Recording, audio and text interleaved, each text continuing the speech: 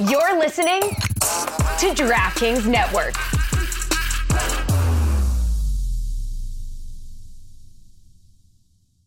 Jewelry can say many things on your wedding day. As a wedding band, it can say, "This is a forever symbol of our forever love." As a gift to your wedding party, it can say, "Thanks for standing up there with us." Blue Nile can help you find the piece that says it all and says it beautifully, with expert guidance and a wide assortment of jewelry of the highest quality at the best price. Go to BlueNile.com and experience the convenience of shopping Blue Nile, the original online jeweler since 1999. That's BlueNile.com.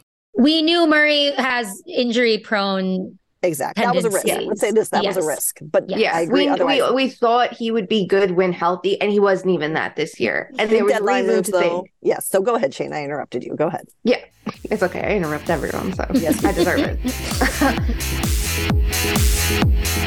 Hey, everybody. Welcome back to Too Many Men. My name is Allison Lucan.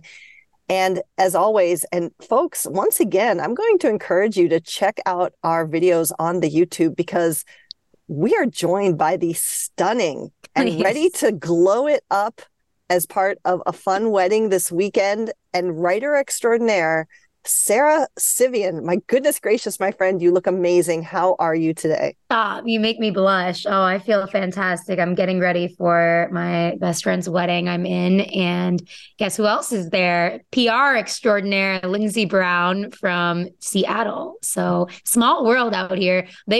I grew up with this wonderful lady, Mairead, and they met in college at the University of Maryland. So funny how the best person in the world, Mairead, attracts so many hockey people. Well, and other amazing people. Like, it just makes sense, right?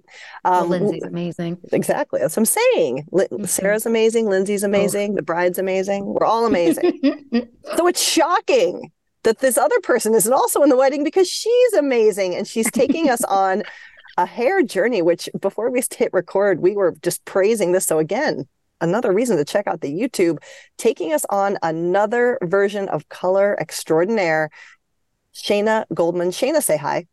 Hi. It's great to have you guys here. We have a lot to talk about. We're going to go all over the board.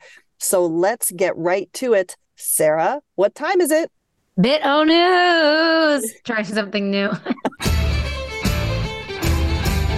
It was a long drum roll. I like it. We still hear nothing. This is why you have to watch YouTube so you can see the drum roll. Yeah, I put my heart in this. Please also still listen. We will take the clicks. We will take the listens. Yeah. We'll check out the YouTube too. All right, y'all. Bit-O news. We've got stuff from all over the hockey world. And as always, we turn to the foremost expert on the women's side of the game. And that is Shayna Goldman. Shayna, we have talked a lot about kind of the back and forth between the two entities, which are available to players who want to play post NCAA.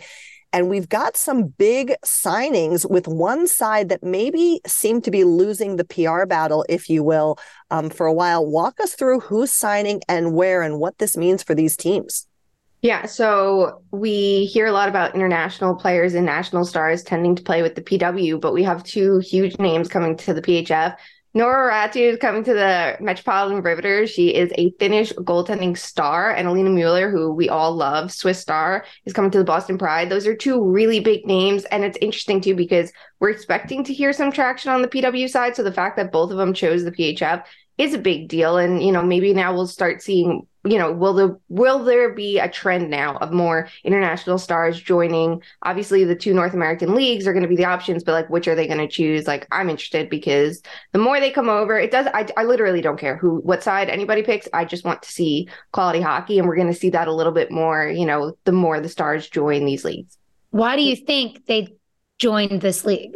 That's a good question for Mueller. She played NCAA hockey, so it makes sense. And Boston is definitely a fit for her. But the Pride are a stacked team.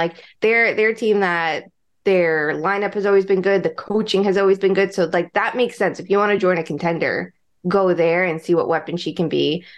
But for the Riveters, that's a really interesting one for me. I think they're gonna have a new look this year. They have a different vibe, in the front office. So we'll see how that shakes out. I don't know. I'm just excited that we're seeing, I think there's a certainty, right? The certainty they know this league's going to start at X time. And maybe that's what's winning it, but maybe they're seeing other players, pop off like Michaela Grant Mentis. You could be in a league with her. Like maybe that's attracting, stars too. Yeah. Yeah, Sarah, you're gonna have one of them right in your backyard potentially. Just talk about maybe the shine that continues to build on the women's game after NCAA from your perspective. Me?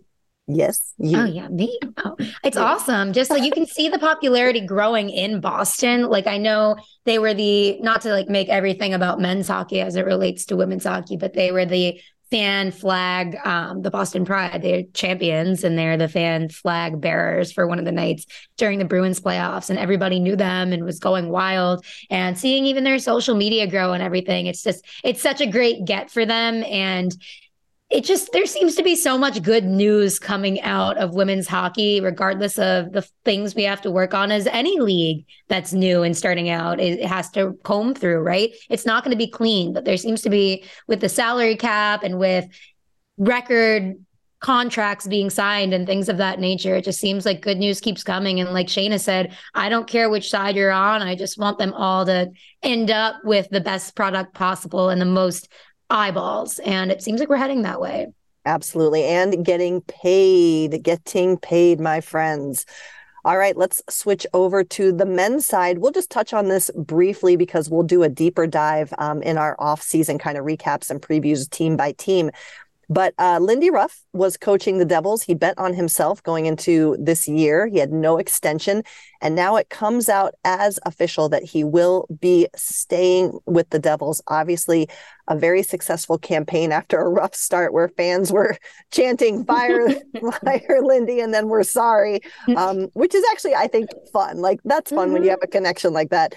Shayna, from a coaching perspective, it seems like they couldn't do anything else. This had to be the choice that they were making. But from a team perspective and a coaching perspective, are you a fan of this move? Yeah, it seems like for Ruff, if he wasn't going to stay, it was going to be last year that he would have, gotten the boot. And it seems like the players really, connect with him. More than anything, it feels like he's the people manager and you can support him with the right assistant coaches. I think they were the best example of like the value of assistant coaches this year. But it just seems like this is someone who, as old school as he is, and he's been coaching forever, literally. He has evolved. We look at the modern style of play that they played this year. And this is someone too that, he works with the analytics department and wants those like stat packages every game. Like he's someone who is trying, I think, to grow with the league. That I have time for like the old school coaches who want that modern twist and will take the time to grow. And it feels like he has. Sarah, do you like it? You were laughing about the Lindy chants that were going on this season.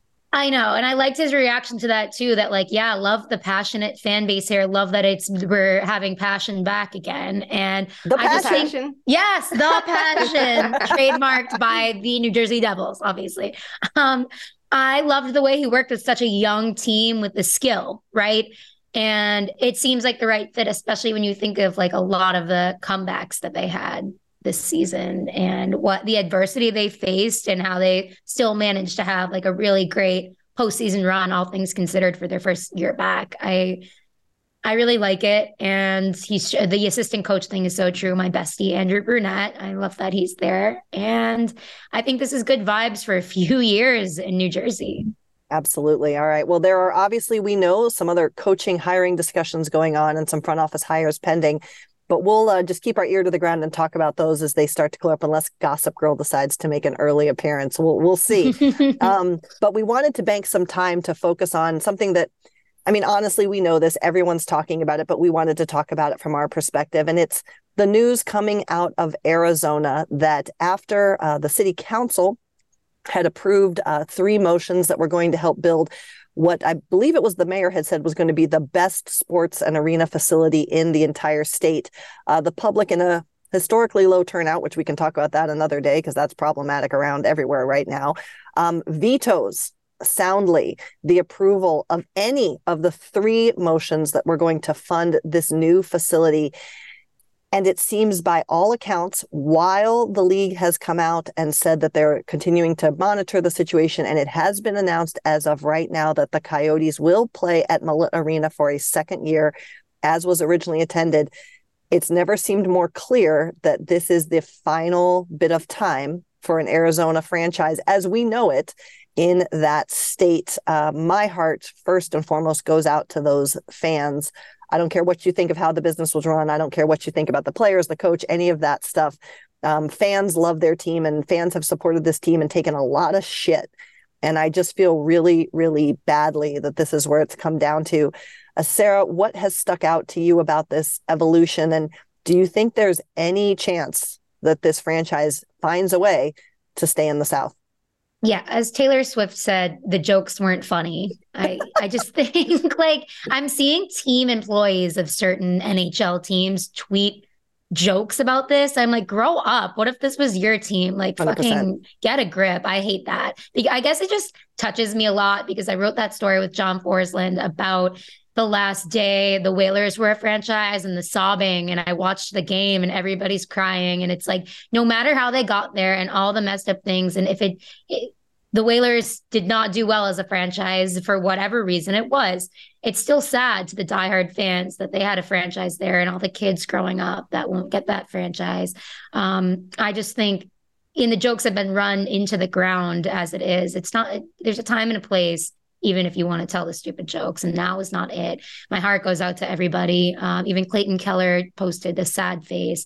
I know, it's so sad. I just don't think it should be up to like the way that it was decided. It should be billionaires funding the billionaire owners should be funding the franchise. I don't understand like how it's up to the town or whatever went on there. I think that's probably the first problem. Gary Bettman gripping this franchise for dear life is another problem. I do think it's been inevitable, as sad as it is. And looking at the relocation places, I know people have mentioned Salt Lake City. That was a new one for me. I don't like that. Just weird vibes. I don't like that. Am I going to be able to get a guy? Okay, I'm not going to do Mormon jokes. That's all for me, folks. Shayna, you have studied sport from a business side. That's one of your specialties. And many people are saying, again, what really sucks about this is a failure from the business perspective. And it's arguably a bigger commentary too on the failure of the NHL to continue to make this a product that's in demand and something that is wanted and desired, and people want to move mountains for it, even if the funding should come from the people who are trying to build it in the first place. From a business side, break this down for us. Where do you see the pitfalls? What errors did the Arizona side and maybe the NHL make to get to this point? Yeah, it just feels like there's errors on all different sides of it. And look, like the public funding is a big issue. It's not entirely surprising that a team like the Coyotes would go for it because we see how cheap ownership is there, like on the ice, like it all ties together. The Islanders were in a similar situation. If like we remember back with the Nassau Coliseum, the county wanted to vote on it. So there was a vote. It failed. And then they didn't have that publicly funded arena to renovate the Coliseum. Private ownership was like, okay, we're taking them to our own stadium. And that was the issue with Barclays and then eventually for UBS.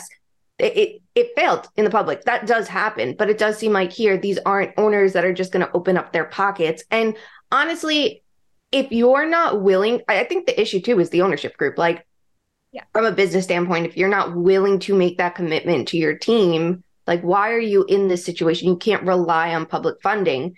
The other issue is too, like, the product they're putting on the ice is hurting them financially. We've seen it in the past where they had a competitive team and fans wanted to go. It's just kind of crumbled over the years. And like, while that can naturally happen, the fact that they haven't made any effort to rebuild their team back from when they were in the playoffs and exciting back, I think 2012, right? Like they were a good team then. There hasn't been that effort to put a good team on the ice since. It's going to hurt you to the point where this year they're literally trading bodies for dead cap space and getting nothing in return. If they're at Mullet Arena, and I understand if these are the years they're saying we don't want to be the most competitive team because we can't like be crazy in the stands. If you wanted to attract college kids to something, you need to have a semi-competitive team on the ice, and they haven't even made that effort. I think then you'd see, because remember we heard about the profits are better at Mullet because the operating costs are so much lower. Even if that building was overflowing, there'd be a little bit more interest, right? It would have a ripple effect, I think. But it seems like this ownership group has been flawed from the beginning. So from a business standpoint, they're not the ones to lead this group into the future, not on the ice, not off the ice. It just seems abundantly clear there's too many breakdowns there. And there's been multiple ownership groups that have failed. And the league has done everything they can. It does feel like maybe there could have been more public lobbying from the league. There really wasn't when it was here with the Islanders. So why would you expect it there? You do, because it feels like the Coyotes are a little more of like a pet project to the league. But like, what are we doing at this point? So I think you do have to like really talk relocation. And not only that, sale of the team. I think the two have to go hand in hand, because if they can't handle in Arizona, I don't trust them to handle it elsewhere. Great point. And yes. I get super, like, you guys know, I get on my communication soapbox all the time, but like the arrogance, to your point, Shayna, of like, I saw this somewhere, like the amount of money that the Arizona NHL/side spent on lobbying and marketing and educating the people who were about to vote on what this was all about, selling the concept to them, was like a third, right, of what the opposition spent. Like, if you want something, and to Sarah's point, if you want people to pony up basically their tax dollars to help fund your sport, which, let's be real, we're not curing cancer here. Come on. Like, you have to make them want it. You have to make them understand why that's a good choice for them. You can't just sit there and be like, oh, people told us they agree, so we're good to go. We're not going to worry about convincing people. Like, the arrogance behind that is just staggering to me.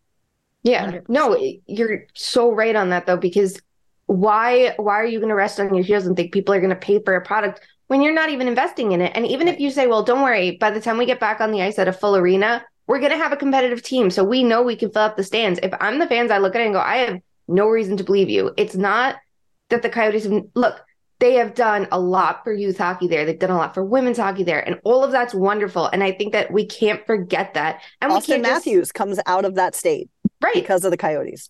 We can't just say, fuck the fan. I feel horrible for the fans. The fans that like literally support their everything, and everyone that's put efforts into like the grassroots hockey there. So hard. It's so hard because you walking the fine line between criticizing the team and like making fun of the fans. It's such a touchy subject. So I understand any Coyotes fans listening to this who get touchy and defensive about it. Like when I was in Carolina, it's the same thing. They're so defensive because they're the butt of some joke when it's really, why aren't we trying to grow the game? And nobody knows the heartbreak more than you. So I'm just very sorry. That's right. And I would like to say we have made 2 of 3 news topics about the Leafs. So good for us. All roads lead back to Toronto. Which, Shayna, it is time. What time is it? Time for How Does It Affect the Leafs? So, my friends, I think we would have talked, again, we know there are some people who are sick of us talking about the Leafs too much, but as we talked about going... But are you? Sometimes I am. No, sometimes I literally am. But as we were talking before we started recording today, this was something that we feel is important to discuss, whether it's the Leafs or not. And what we want to talk about is, as every team does, the Leafs had clean out day, exit day, whatever you want to call it, where Sarah and I were talking about this online with some folks who maybe didn't know, but, players always kind of talk first. They come out, it can be all of them, it can be some of them, what have you. Players come out and share their thoughts on the end of the season. And then as a final step, you hear usually from coaches and any assorted collection of management, or maybe it's just the GM. And Kyle Dubas came out and spoke, and I don't think we would have been surprised to hear his disappointment. We know he does not have a contract beyond this season as of right now. But as I listened to it, I was first shocked at the content of it, where first he talked about basically every move is on the table. So those sweet, sweet babies who are their stars are no longer untouchable. But more so, what's really stuck with me was you could just see and I don't want to like over dramatize this, like he is broken. Like the stress of this season, and more importantly, the stress on his family, was a shocking, very personal revelation. And to say, if he continues, it will be at Toronto, but he does know that he will not be with any other organization in this role. And he has no idea what he will be doing next year. This has really stuck with me for a while. Sarah, you had thoughts on this too. Just react to this whole situation, the press conference, the reality of Kyle Dubas's existence, and we don't know what he's dealing with exactly, but what our take is on that. He's just so real. And I've digested what he said for the past few days too. And it's not just about him, but I've talked to players that have played on the Leafs before, and the stress they all feel there is real. And then they can eat each other alive because they're all competing with each other when that's not what a team should be, but it's nobody's fault except just the dynamics right now. So I think this is the realest thing Kyle Dubas could have done. And it's the best thing he could have done for everybody, because it makes you think, oh, he's dealing with this. The players are dealing with something similar too, but they can't come out and say that, or it's going to be a pity party. But he doesn't care. And that's the role of a GM and a front facing person. And I just have loved literally the passion from him all playoff run, that he's chirping other fans. He cares. They need real, raw, and honest over there. And that's what he's serving. And you don't really see a GM. Sometimes you'll see a coach do that. You're not going to see Sheldon Keefe do that. You're sick of hearing anything from, if you're a Leafs fan, you're sick of hearing things from Austin Matthews. You're sick of Nylander. You're sick of Marner. I can never be sick of Marner, but I'm not a Leafs fan. So at that point, you need Kyle Dubas to start being honest. And obviously he loves Leafs fans, but he's going through a lot and it's weighing on him. And of course it is. So I don't know. We'll see what happens there, but I was really struck by that. And we need more of that in this sport, just an honest conversation that he's a human being.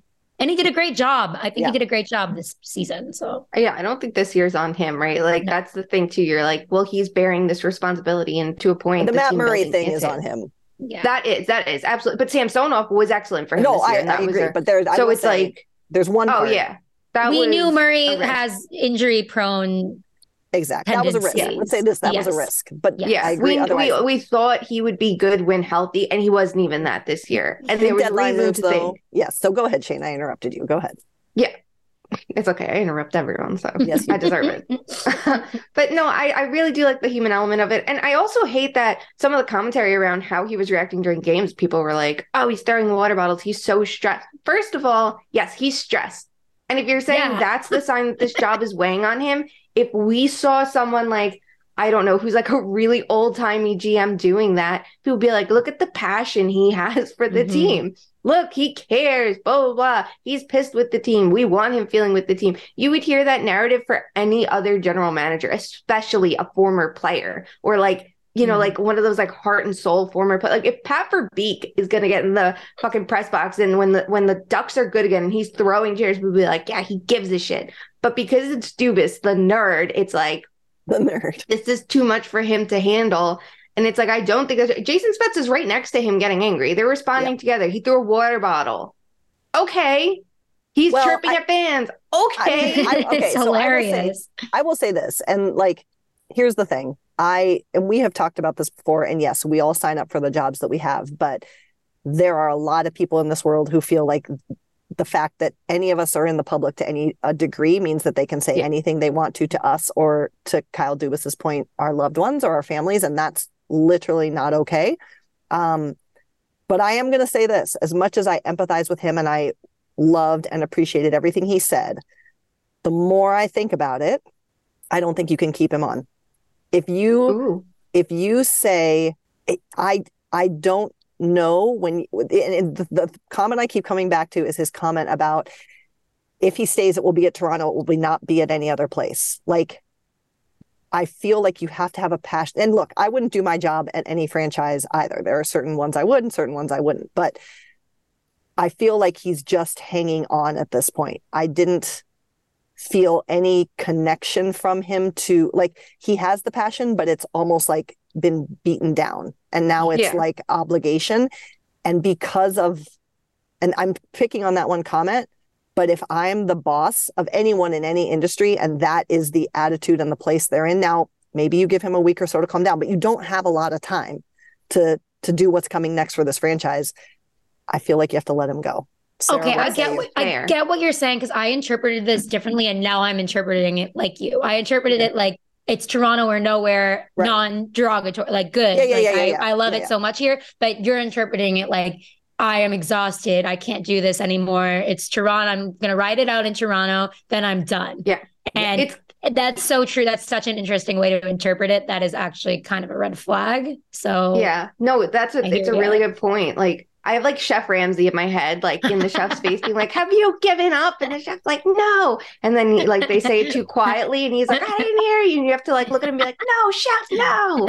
Like, I want to win this. And you're like looking for that contestant to be like, I want to be here for my family, and just start fucking ripping. Someone needed to get in Kyle Dubas's face with 2 pieces of the bread and be like, you know, like the idiot said was like, do you want to be in Toronto? And if he was just like, yes, and me and my family would be like, no. And he needs to get up and just be like, I want to be the Maple Leafs champ. And until we get that, Kyle, I'm sorry, we can't hold on to you. I need Brendan Shanahan to get up there, just whip everything off the table. I want it like wrestling style. Like, There we go. And now we're coming out, we're just screaming at him. Everyone's getting hyped, crowd's going wild, huge pop. And if Kyle rises to the occasion, he deserves to be general manager of the Leafs. And if he doesn't rise to the occasion and show he truly has the passion, we need the passion just like amplified. Crowd's going wild. He's going wild. He's leading the charge.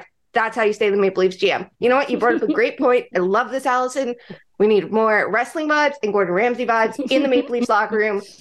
We're all coming together. And then maybe we'll go even further. I want to see Kyle call Gordon and have him hype up the room, because did you see like on TNT, they were like comparing the locker rooms and it's like, that's the Leafs room. We need Gordon Ramsay to hype everyone up and go crazy. And then like everyone's just ripping before a playoff game. Thank you. Great idea. So are you hiring him or firing him? No, I'm testing. I need to see if he has the true passion. One of the two. I think he has it in him. You know what? I think if you slap 2 pieces of bread on his face, he has it in him. I'm hiring him. Okay. I'm bringing the spirit out of him. Okay. Sarah, are you hiring or firing? He's the face of the passion. I'm hiring him, but I'm mad that he said he didn't want to go somewhere else, because I want to see him somewhere else and see what happens. Good point. What if he and Tulsky were the 1-2 punch? Let them cook. Could you imagine? I know. Oh my God. A traditionalist would lose their shit. I need that. Me too. Wait, are you gaming? On a Chromebook? Yep. It's got a high-res 120Hz display, plus this killer RGB keyboard. And I can access thousands of games anytime, anywhere. Stop playing. What? Get out of here. Huh? Yeah, I want you to stop playing and get out of here so I can game on that Chromebook. Got it. Discover the ultimate cloud gaming machine, a new kind of Chromebook. This episode is brought to you by Chevrolet. Now's your chance to support a team with real grit. The Chevy ZR2 family of off-road trucks.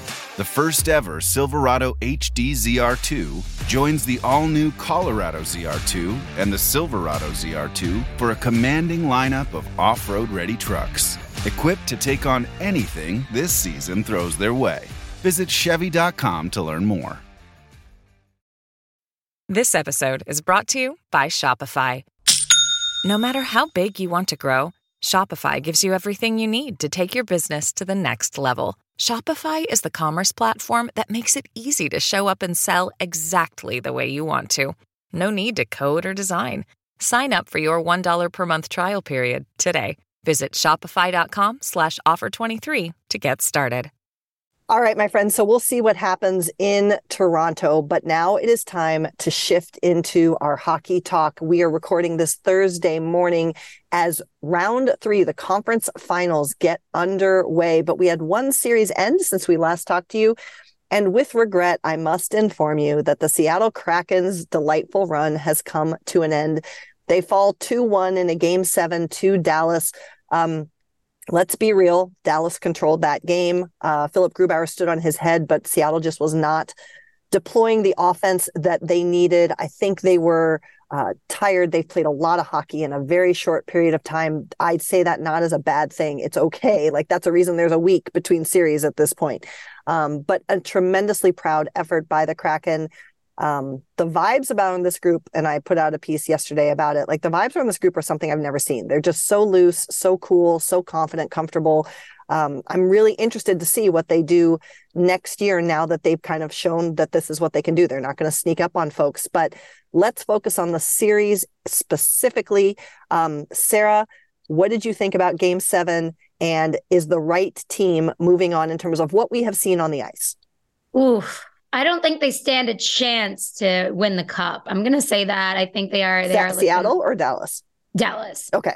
I think Seattle would, I mean, maybe I'm biased because I just decided to like latch on to this team, but I think Seattle had kind of the fresh vibes where Dallas is kind of hanging on and they've played a lot of hockey in a little time, like you said. But I do think there's also kind of the grit of like the last run that we thought was going to be the Bruins that is now Joe Pavelski, Tyler Seguin, Jamie Benn. Is Jake Ottinger going to turn it on? That's the biggest question here. That is the biggest question. It's Jake Ottinger versus Adin Hill. So that's interesting. I think as we've been talking about, this is going to be a series that highlights, is there going to be a goalie narrative change? Like, do you need a hot goalie to win? I don't know. We're going to see. I guess we were talking about the past, though. I think I'm upset that the Kraken didn't move on because I'd like to see more of the depth. That's all. No notes for me. Shayna, we know you didn't watch. Shayna's getting a dog. Shayna, we know you didn't watch Game 6. Were you actually able to watch Game 7? And if so, what were your thoughts? I watched Game 7. Mika watched Game 7. Kona and Zook watched Game 7. Watched it together. Well, Zuki's analysis was that she was right and that she has Dallas winning it all. After round 1, she flipped her pick from Florida to Dallas, but still has Florida like going to the Eastern Conference Finals. So if anyone needs like certainty, she gave it to us from the East. So we trust her on the West. The thing with it was I felt like the Kraken were playing reactive hockey the entire game instead of proactive hockey. Yep. And that was like the key difference for me. Yep. Yes, it's great. You mentioned it about block shots, right? If we're talking about block shots, it's not necessarily a good thing. It can be, but if we're just counting up, they have X number of block shots, that's the way to win. It's not it. You're not making, the defensive plays to proactively shift to offense. You're protecting yourself and withstanding the other team instead of pushing back on them. You can't play offense if you're playing defense like that. And when you take yourself out of position to constantly block shots, you might have a problem. The Stars, it felt like, were the team to beat in that game. They directed play, and I really do think they have more to give. So it's unfortunate for the Kraken. I think that what they did this year was really fun and exciting, and I would have liked to see them in round 3, but I do think the Stars were one of the best contenders to get into the postseason. We saw it in round 1 a bit more, and now let's see if they're going to be, I think they were like a wilted version of themselves in round 2. So let's see if they can shine brighter in round 3 or if their star is too dim now. Who's to say? Wow. Ooh.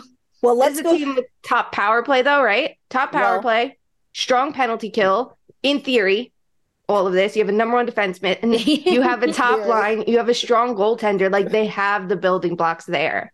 All right, so see it all together. Let's go through our round 2 scoring. Let's see how we go. Let's remind the people, you get a point if you pick the right team. You get a second point if you pick the correct number of games.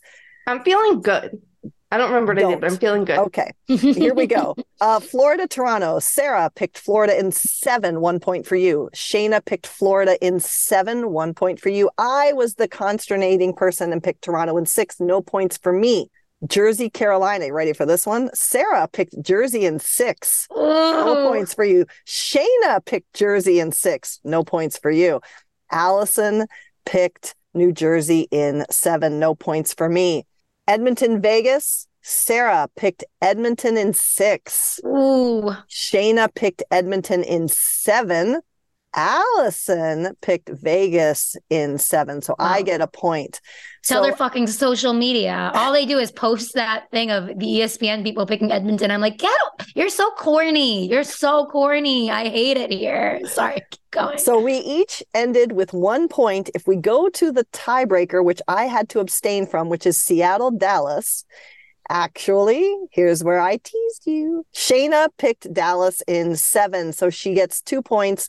Shayna, after a really, really bad showing in round 1, Shayna, you surge back to take round. I had 3 dogs to choose from their picks in round 1. Round 2, I was like, fuck it. We're rolling with Zuki. She knows what she's doing. Shayna's peaking at the right time. So let's go into it now. Sarah already hinted at this. We have 2 series to go starting tonight, the East and the West Conference Finals. Let's dig into this Eastern Conference Final. We keep saying it about Florida that no one expected them to be here, but they are proving to be a delight in terms of how they're playing and how they're winning. Florida and Carolina kick off a 7-game series, as is tradition. Florida Panthers, Carolina might be getting slightly healthier. Sarah, tell us what you see in this series, what you're excited to watch for. Yeah, it was just announced that Teravainen is playing tonight. So that's awesome. I think he's going to be on the third line with Stahl and H's. Yeah, that's an interesting line. I don't know. We'll see about that. I don't love that, but I've been wrong about this team every step of the way. So I'm just going to let Brind'Amour cook. But yeah, I think Anderson's starting in net, if I'm not mistaken. Or they don't have a starter yet, but I think it's going to be him. Excited to see what he's going to do in the ECF. Excited to see what new stars will emerge, because now this is the depth team now that there's no Kraken left. And I think the Panthers obviously have surprised all of us. Is Bobrovsky going to be playoff Bob still? Because he could win the Conn Smythe. I think that's a really interesting. Yeah, it's an interesting thing to watch. I don't know. No other goaltender is doing it like him right now. And it's a little bit of redemption for him. It's interesting to see Paul Maurice back in. He was coaching Rod Brind'Amour back in the day in like 2003, if I'm not mistaken. And I think he was younger than Rod, or he was younger than a lot of the players on that team. So I thought that's just a really interesting angle. But Rod said, when asked about all that, he was like, I don't care. And I know Mo doesn't either. But Paul Maurice is emerging as one of my favorite people. I think he's hilarious, and his quotes are just absolute gems. And we need more of that in the league. So that's what I'm looking at as a reporter. But I'd like to see a goal and an assist run of the mill from Teuvo Teravainen tonight. There we go. Yeah. Did you guys see the picture of Paul Maurice wearing a Heat t-shirt over his? I was like, Jeremy probably shrieked. Shayna, you just put out a piece talking about some adjustments that the Panthers made in their power play. Walk us through that a little bit, and then tell us what you're watching for in addition to that going forward in this final. Yeah, I think the thing about the Florida Panthers, the entire regular season, was this was a team that couldn't finish their chances. That's what we know about them. So it's like not surprising they're popping off as much as they are in the playoffs, because that foundation was there. But on the power play is like where they had the biggest gap between actual goals and expected goals. And they were one of the only teams to run with a top unit of three forwards and two defensemen. Why? I don't know. I don't think they were dangerous enough from the two flanks. They, relied on point shots more. They went against every league trend.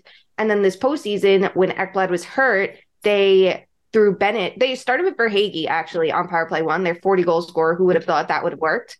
And now, you can see what they made the adjustment with Bennett that game. And now they're adapting as the playoffs progress. And they have it's not as stationary, the power play. So something that hurt them last year, it's not a strength, but it's something a little more reliable. And I'm curious, do they have it in them to keep making adjustments? Because you went from Boston's elite penalty kill to the Leafs, who are very good shorthanded, to the Canes power kill, who not just can take away your momentum, but take it for themselves with their offense.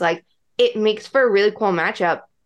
But even outside of that, like you said, playoff Bob is a big one. It's also the underrated stars taking each other on. You have Barkov going up against Aho. You have Jacob Slavin, who is, the one that people suddenly discover every year is good, which is so odd, but whatever, because people don't pay enough attention regularly. But I like this matchup, and I was excited about Canes Devils and then was very disappointed in the series. And I think this one is actually going to deliver. It just feels like there's enough elements to make this exciting. And the coaching matchup is one of them, which I wouldn't have expected to be saying in the beginning of the year, Paul Maurice is in and now I'm interested. But I am I don't know. I like this series. I like the Canes depth and how they just keep clicking. And I like the Panthers, how they built a forecheck for themselves and are good. I just think it has a lot more intrigue than everybody's giving it credit for because of the market. I don't give a shit about that. I hope we get to see fun and unique things about the market.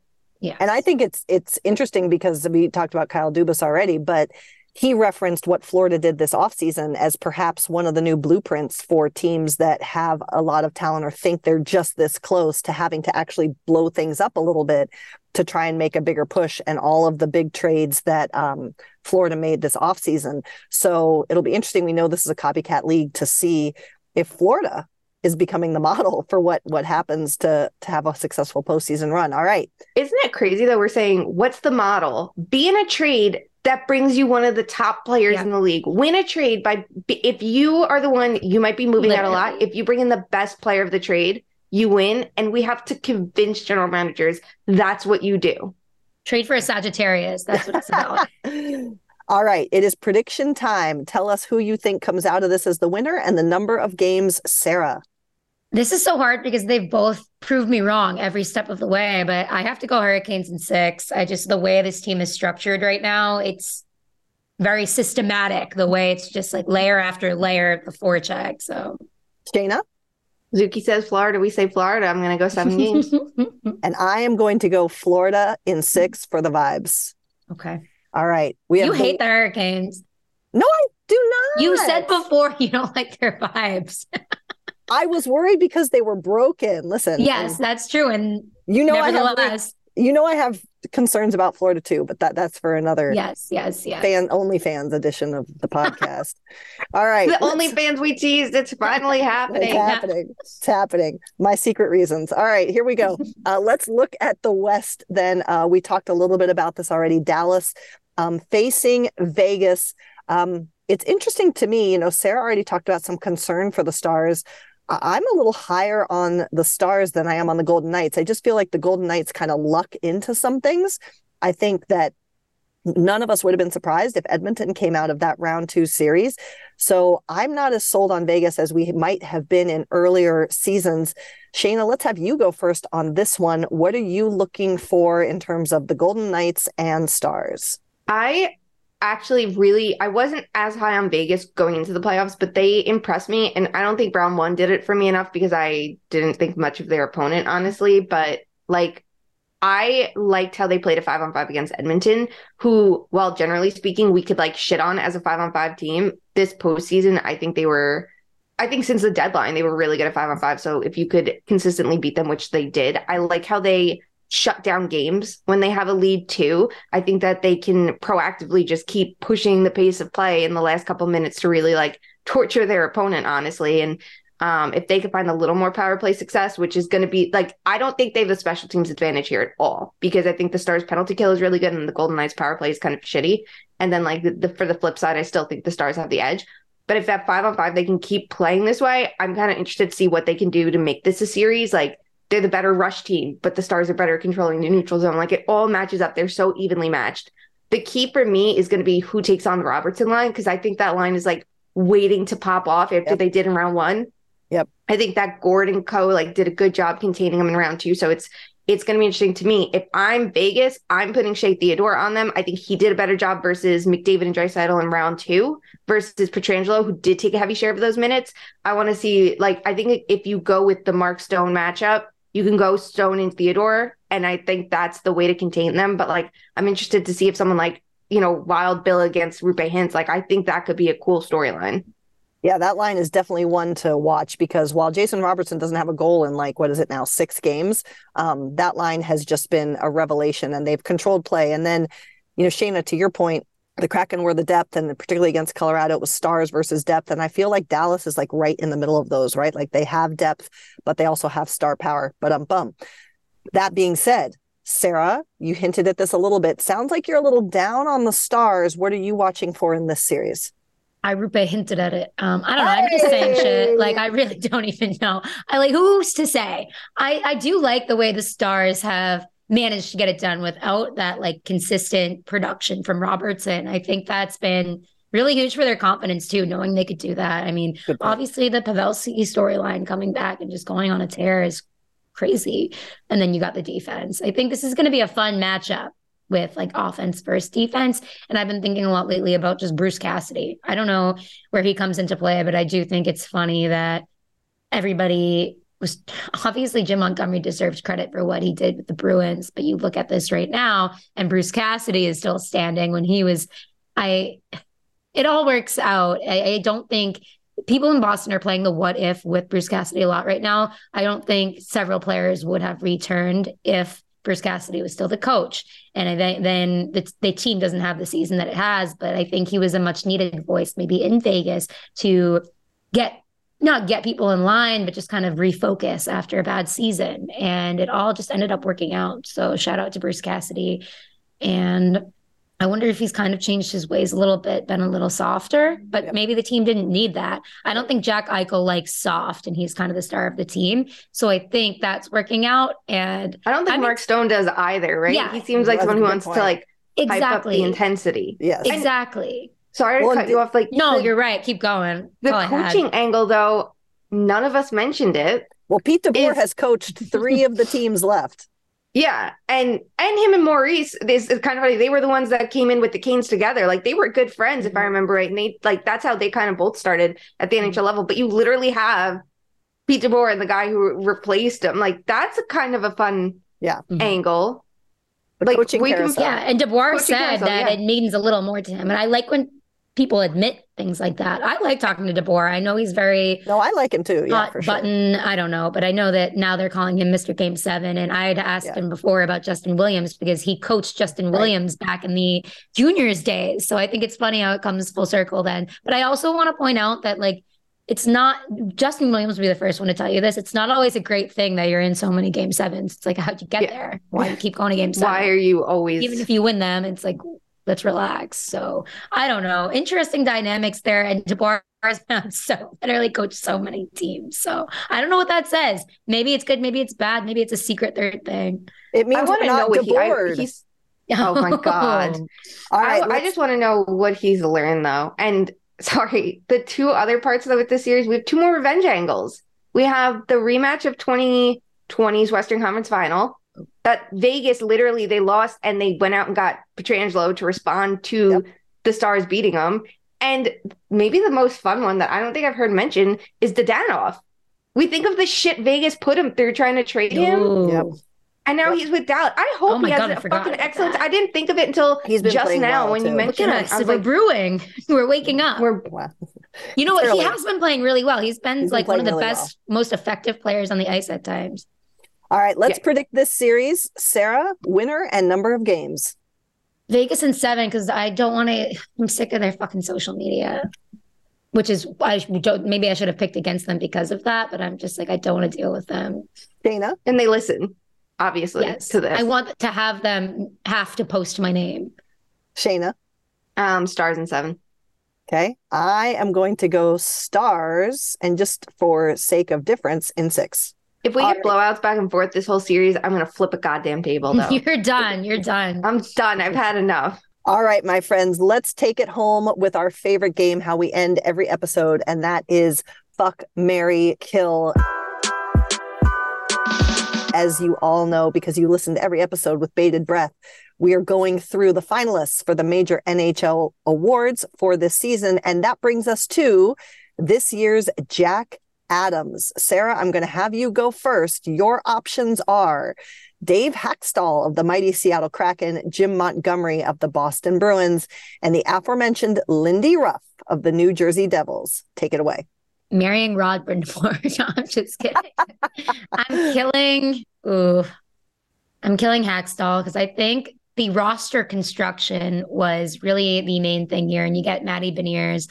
I think it's so hard because what are we ever talking about when we talk about coaches? Let's just be real. We're not in the locker room. We don't fully understand like what is going on behind closed doors and what coaches are really doing. But that's a story for a different day. But I'm just going to process of elimination.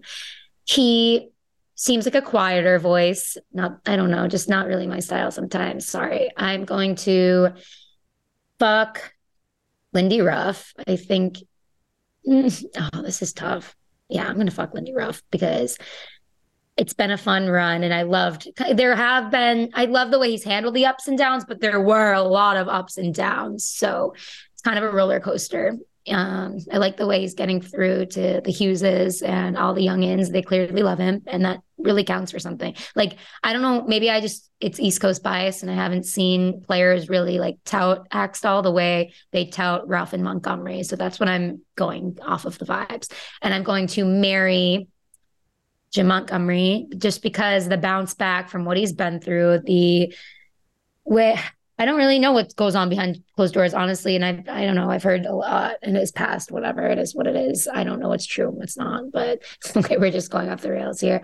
I Love the way he managed to get through to Jake DeBrusk and revive him. And I'm all about Jake DeBrusk. This is the Jake DeBrusk podcast. So I'm going to marry Jim Montgomery. Dana, you're up. I like that we got Rod Brindamore and Jake DeBrusk references in that. Well, I'd like to be annoying, kill all three because the coaches I think should be there aren't, like Jared Bednar and John Cooper, who deserve your respect. Actually, I don't think John Cooper should be in it this year. I think Marty St. Louis should be. Good one. I'm going to kill Ruff. I think that the Jack Adams, I talked about it before. There's a lot of things I like about Ruff. I like how he's evolving. I like that he's trying. But I feel like the Jack Adams gives so much credit to the head coach when I think it should be an entire bench award. So interesting. There we go. I will fuck Hackstall. I don't know enough about his coaching style. I have some issues with some things in Seattle with their coaching, like the execution, the tactics aren't great on some things, but I like the way he has pulled this group together. I like that he knows how to deploy these forwards. There's things about it that I think work. So I would be curious, what he's learned after Philly and last year. And I will marry Montgomery. Tactically, I think he brings a fresh, modern perspective. He came into a very good team and not just kept the ship running, but changed stylistically some things that I think really worked. All right. You're both going to hate me. I'm going to kill Montgomery because I think he had the most to work with. And while the accomplishments were great, I think that it's kind of like just putting frosting on a cake versus baking the cake and figuring out what you should bake in the first place. I'm going to, shoot, this is hard.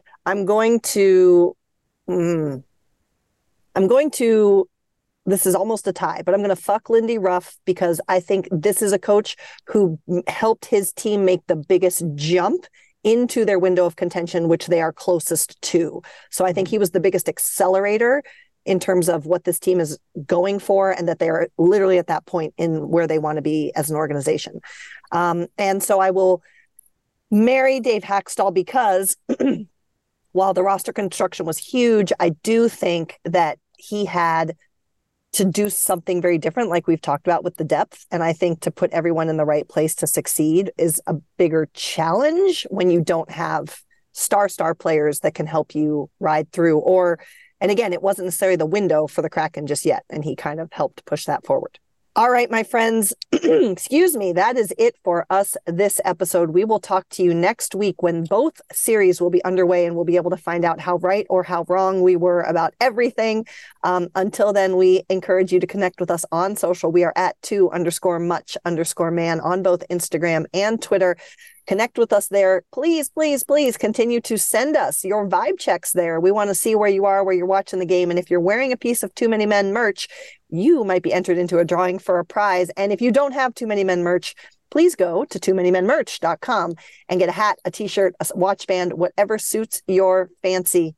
And until we talk again, please do something, no matter how big or small, to make sure that hockey truly is for everyone. We will talk to you soon. Love you. Bye.